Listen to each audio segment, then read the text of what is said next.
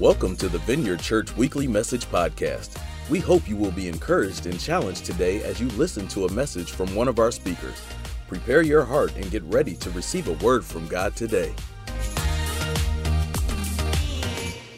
If you have a Bible, you can turn to John, the book of John. We're going to be in chapter 15 today. And to get us started, I have a question. How many of you have heard of the term polar bearing? Does anybody know what polar bearing is?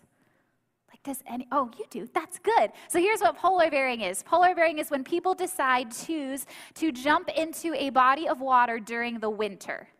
And so I looked up some stuff online, and I found out that they have this event that they host every year called the Polar Bear Plunge, and it's hosted at various locations around the world. And as I was digging into this, I found some statistics about what the air temperature and the water temperature was when everyone got in the water. And here's what I found. In 2018, a plunge was hosted in New York, and the air temperature was around 20 degrees.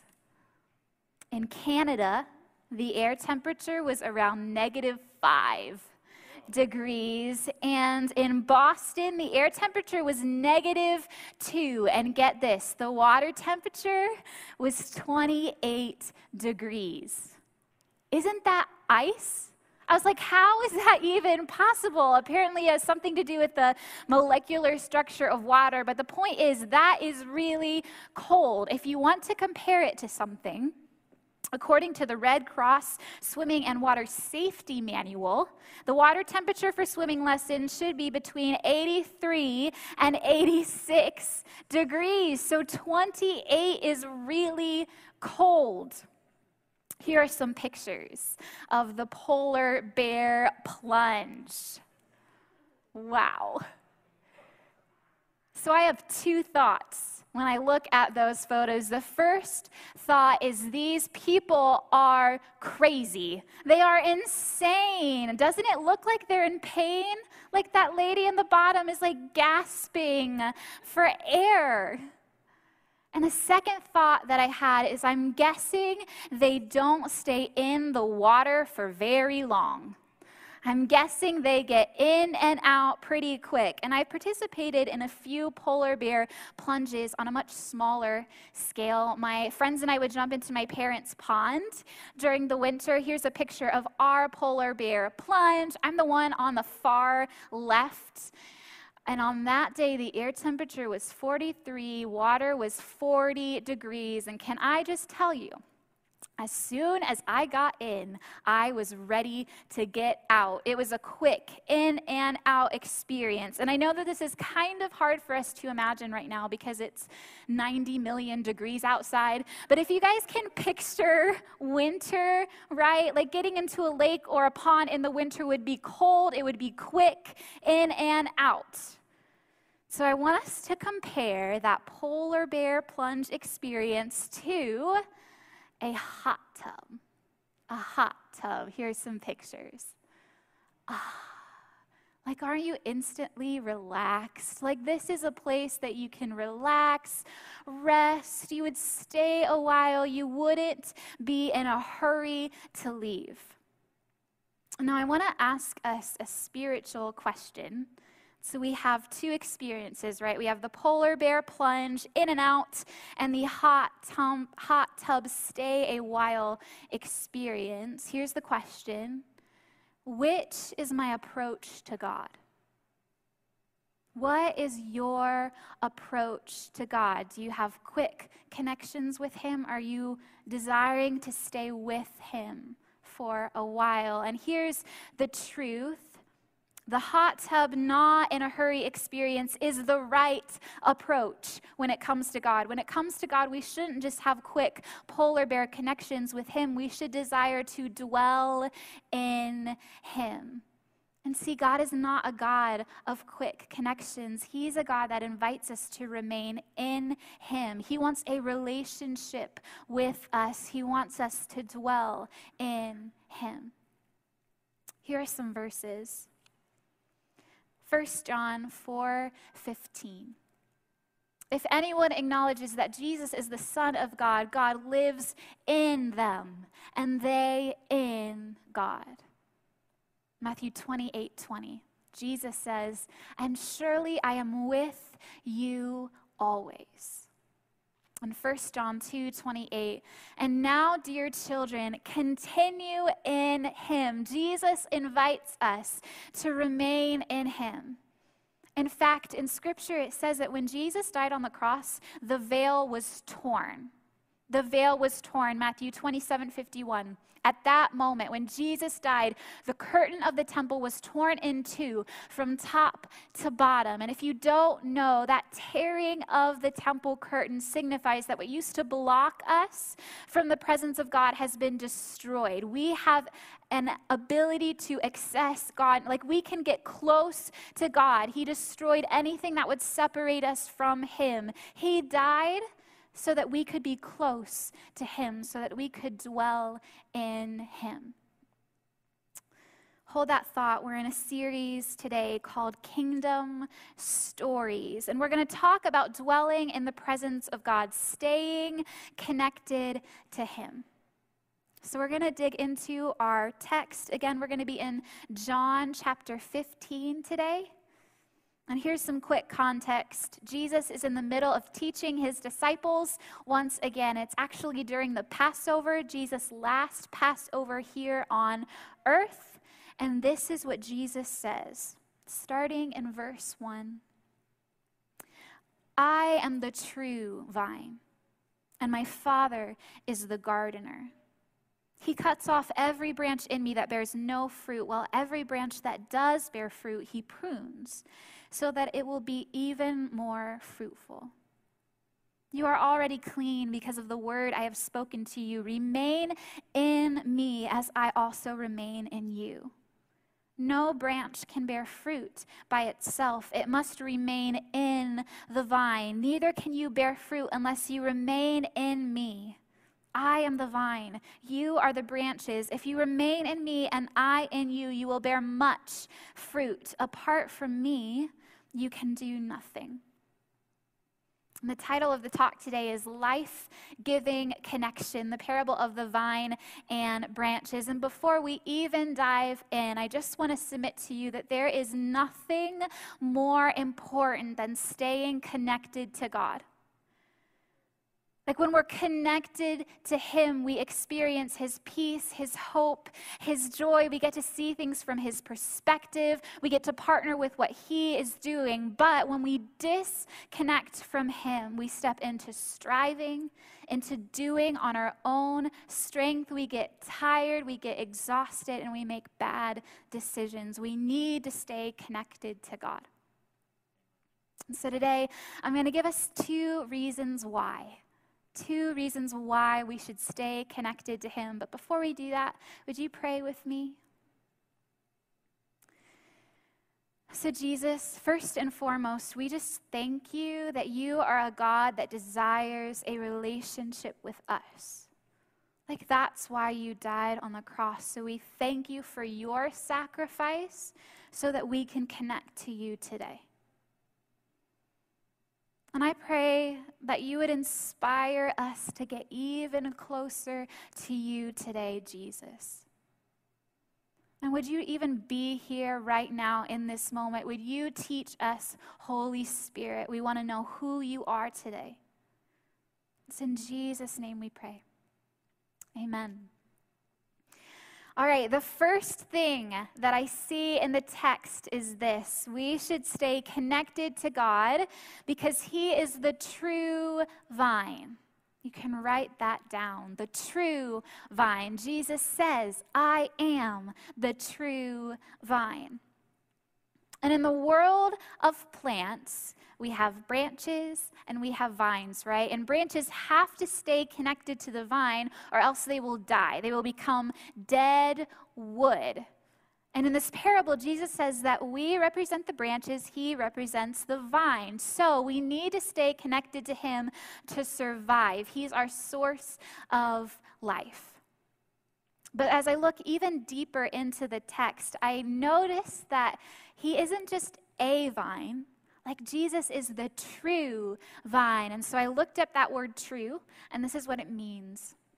It means true, real, genuine, emphasizing the organic connection, the authentic unity between what is true and its source or origin. So Jesus is the true vine. He's the real, the genuine vine. But by definition, there must be some vines out there that are not true, that are not real. And as I was thinking about this, I was reminded of a moment a couple weeks ago. It was a Tuesday. I was working in the office, and I was stressed. I was stressed out about COVID and how it's affecting my life and my job. And this is what I did in that stressed out moment. I text Michael Schwartz. He's on staff here at the church, and I asked him a question. This is what I asked him. Do you have salty snacks? Do you have any salty snacks? Like in that moment, I just needed a bag of potato chips. And it kind of got out of hand because if you notice up there, like I accidentally sent that text to Pastor Steve. And he thought it would be a great idea to walk out of his office and announce to everyone in the cubicles that Leah needed a salty snack. But in the end, I did end up with this little bag of Lay's potato chips, and I enjoyed them very, very, very much. Now, I know that it's a silly example, but here's the deal. That bag of chips may have been a vine. Like, if I'm being completely honest, it provided me with some relief, but it did not give me the resources that the true vine would give me. It did not sustain me long term. It's what I would call a false vine. It's a false vine, and I actually created a definition of a false vine. A false vine is something we connect to for temporary relief. Something we connect to for temporary relief. So what about you? Do you have a false vine in your life? Think about that. Like, what do you run to for temporary relief? Do you run to Netflix, social media? Do you vent to a friend? Do you go for a run? Do you drink a bottle of beer? Do you take a nap? Like, what do you do when you're stressed out? What do you run to? And can I just tell you that in those moments when we are stressed, when we are anxious, when we are tired, we need to connect to God. Like, He is the best person to connect with. It's Jesus. He's the true vine. There's a story in the Bible of a woman who suffered from bleeding for 12 years. It said that she had spent all of her money on physicians. She had tried everything to figure out what was going on, and nothing worked. But here's what happened in Luke chapter 8. She came up behind him, behind Jesus, and touched the edge of his cloak. And immediately her bleeding stopped. Immediately her bleeding stopped. And if you can just put yourself in the shoes of this woman for a little bit, like she had tried everything for 12 years. She had run to every false vine she could find and nothing worked. But as soon as she connected with Jesus, in a moment, everything changed. She was healed and her suffering ended. So you can write this down. A 12-year problem was resolved through one moment with Jesus. With Jesus. So let's bring this into the room. Like, how do we do this? How do we stay connected to Jesus? I have a couple ideas, 3 quick ideas for you. The first one is set aside some time for only Him. You can write that down, for only Him. So turn off your cell phone, shut the door, get out of the house if you have to, but dedicate like 15, 30 minutes, an hour for just Jesus. Like, listen to Him, read His word, spend time with Him alone, worship Him, just Him, and only Him for a portion of your day. The second idea I thought of is invite him into your daily routine. Invite him into your daily routine, like the everyday stuff. So when you're running errands, invite God into that. Like maybe he wants you to talk to someone, to pray with someone, even to smile at someone. Invite him into that moment. When you get frustrated with your kids or your coworker or your spouse, invite the Lord to give you some of his patience. Just invite him into that moment. And something I do fairly regularly is I just invite God into my drive time. So I decide that I'm going to focus on him, whether that's turning on some worship music and worshiping him, adoring him, doing like the hand raise, right? Sometimes that means that I have to turn my music off so that I can just have a conversation with him and pay attention to his voice. And the last idea I thought of is intentionally listen for his voice. For his voice. I think it's really easy right now to get caught up, to get distracted by all the other voices that we're hearing. The news, social media, our friends or our family's opinions. And what if, in a world that's consuming opinion after opinion, we decided that we were going to ask God, what do you think? What do you think, God? What are you saying? What are you doing? Intentionally listen for his voice. So that's the first thought. We should stay connected to God because he is the true vine. And here's the second idea. We should stay connected to God because he will prune us. He will prune us. Our text says that every branch that does bear fruit, he prunes so that it will be even more fruitful. Now, I know little to nothing about gardening. My husband is the gardener of the family. I don't know anything. So I did some research, and this is what I found on pruning. And it's really interesting. So this is what pruning is. It's a horticultural and silvicultural practice involving the selective removal of certain parts of a plant, such as branches, buds, or roots. Reasons to prune plants include, pay attention to this, dead wood removal, shaping by controlling or redirecting growth, improving or sustaining health, reducing risk from falling branches, preparing nursery specimens for transplanting, and both harvesting and increasing the yield or quality of flowers and fruits. Now, can we just take another look at that? What if we applied that to our spiritual lives? Like, wouldn't it be cool to have that activity in our life? That's what God does. And so I want to dig into this definition a little deeper, pull it apart piece by piece. And so this is what God's pruning will do. God's pruning will, first thing, remove the dead things. Remove the dead things. Has God ever removed anything dead from your life? I can think of a couple relationships that I've had, and they weren't necessarily bad, but the Lord just pruned them out of my life. Like he was calling me into a new season. They weren't life-giving anymore, so he just pruned them out. God will remove the dead things. God's pruning will also shape our lives. It will shape our lives. And I think of Peter. I think of when Jesus called Peter and his brother to be disciples. And this is what Jesus says in Matthew 4:19. Follow me, and I will make you fishers of men. See, before Jesus, Peter was just your average fisherman, right? But when he connected to Jesus, the Lord shaped his life in such a way that he became the rock that the church was built on. Jesus will shape our lives. The next thing that God's pruning will do is sustain us. Have you ever hit a wall in your life? Have you ever had a moment where you just wanted to throw up your hands and be like, I'm done? I've had several moments like that in my life where I just want to throw up my hands and be like, I quit. I quit my job, my marriage, I quit my relationships, my friendships, my family. Like, I'm done. I quit.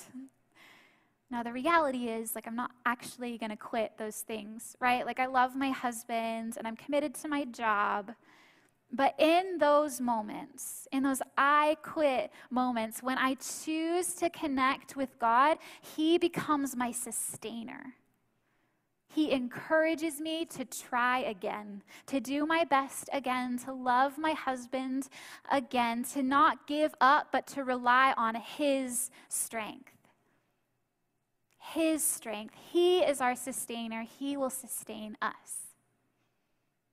The next thing is God's pruning will create new disciples. This one's really exciting. So there's a picture of Becca Schwartz on the screen. When I was in high school, I taught little Becca how to play the piano.